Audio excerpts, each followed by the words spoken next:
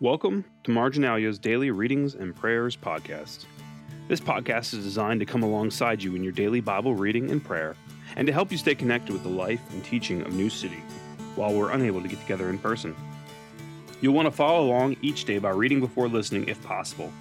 You can always find our readings and a short prayer at www.newcitycincy.org/social. Today is Tuesday, May 5th, the year of our Lord 2020, and our scripture readings for today are Psalm 24 from the Old Testament, Exodus chapter 32, verses 21 through 34. From the New Testament, 1 Thessalonians chapter 1, verses 1 to 10. And our gospel reading today is Matthew chapter 5, verses 11 to 16. My name is Michael Prevotera, and I'm one of the pastors at New City. So what is the point of following Jesus? What's the purpose in being a disciple? What do I get out of it? How do I get blessed? And I think that's a really natural question a lot of us have. And it's certainly an American, if not just a general human question. What's in it for me? And I'm sure it's on the forefront of our minds for a lot of us as we enter into month number 3 of lockdown.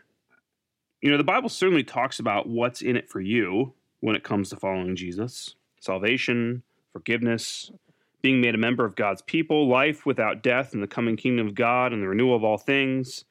And typically, when we modern Americans think about religion, we frame it in this way. I personally believe these things, and they make my life better in this way. In other words, we think of faith or religion as a primarily private thing, an individualistic choice we make to help shape our identity or enhance our lives. That's kind of our go-to. But in our gospel reading today from Matthew chapter 5, we hear directly from the Lord about what it means to be one of his followers. And it's entirely outward-facing and has very little to do with our private spirituality, actually. Jesus says 2 things. He says, "You are my followers, and you are the salt of the earth, and you, my followers, are the light of the world." These are not things that you get for being a disciple of Jesus. These are things that you are. And they're actually things that have an outward focus. They're meant to impact the world around you. You know, and in the ancient world, and still today, salt has 2 big purposes. It was to preserve things and also to flavor things. And being light in the darkness, this metaphor that Jesus uses, seems pretty obvious, but he goes further. He says, listen, and if it helps you as a modern person living in the 21st century, imagine what you would do if the power went out. He says when you light a lamp or a candle in our context, you don't put a basket over it. That prevents the light from shining. Now, what do? You put it up high. And the higher it is, the more light it provides. And that's the same thing with a lighted city on a dark night. If it's in a valley and you're out driving or walking, you might miss it. But if that city is on the top of the hill, you'll see it. Its light is shining out. Maybe you sang the song as a child, "This Little Light of Mine." And what do you do with that light? Do you hide it under a bushel? No. You're going to let it shine. And this is the point of the Christian life. Yes, there are things that you get. Right? You've been forgiven. You've been rescued. You have God's favor. But Christ, the true light, died for you to set you apart and to rescue you out of darkness and bring you into his marvelous light so that you might shine out over a world covered in darkness. And you've been rescued to preserve the community around you and not let sin just rot it into corruption.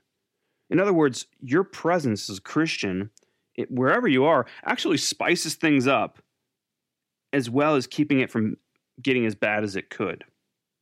It's not normally how we think about religious folks. We think of Angela from The Office or, any other caricatures you might imagine from TV or movies. The religious person is always the downer, always the person who ruins everything.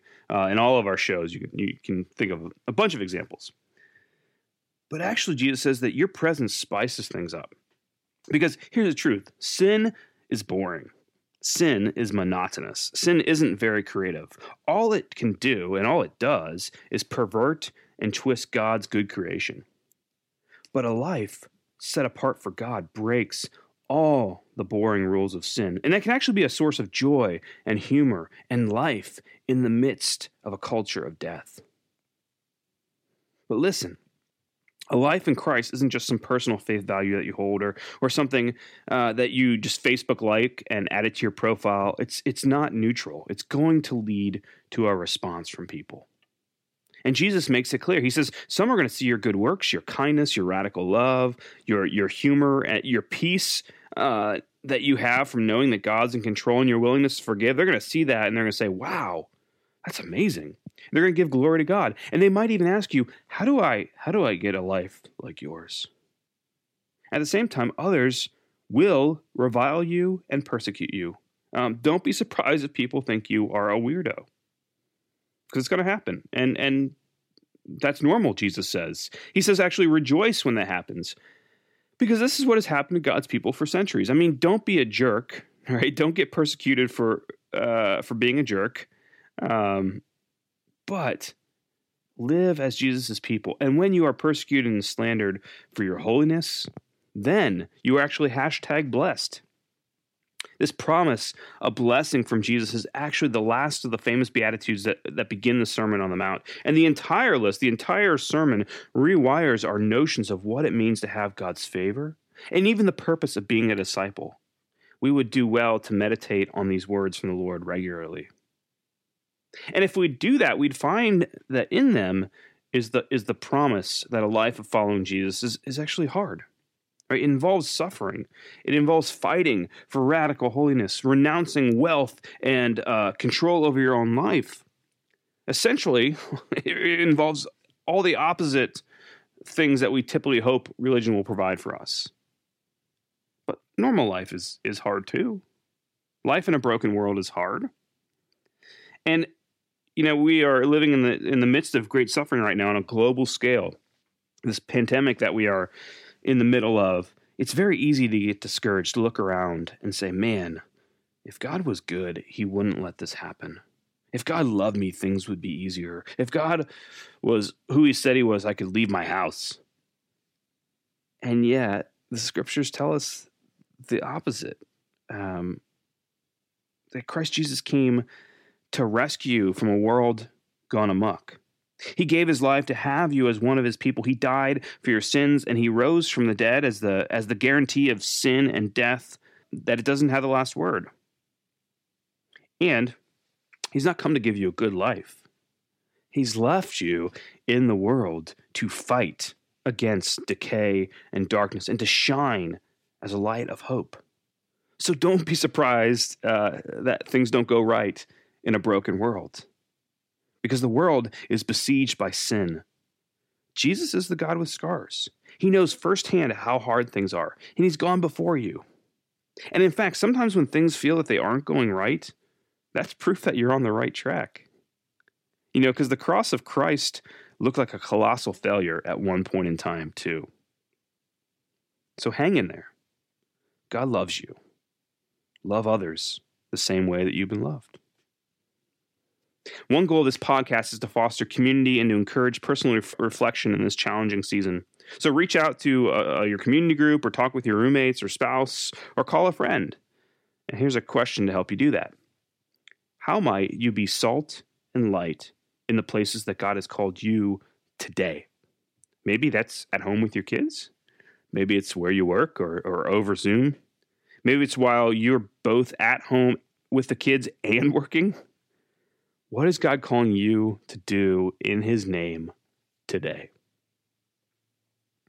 If you think this would be helpful to friends or family, please share this with them and encourage them to subscribe. Links to subscribe can be found at newcitycincy.org/social. Find more resources related to Marginalia's daily readings and prayers podcast by following us on Instagram at New City Cincinnati or Facebook at New City Cincy. Let's close today in prayer for asking God to help us to do these things. Let's pray. Almighty God, as we celebrate the resurrection, may we share with each other the joy the risen Christ has won for us. Make us light in the darkness and salt in a bland, flavorless world. Show us places of corruption and death, and use us to bring healing, hope, and life. Help us to keep our eyes on Jesus and know our hope is not in having a blessed life now, but in the kingdom that is to come, that will never end. We ask this through Jesus Christ, our Lord, who reigns with you in the Holy Spirit, one God, now and forever. Amen. Thanks for listening. May the Lord bless you and keep you. Have a great day.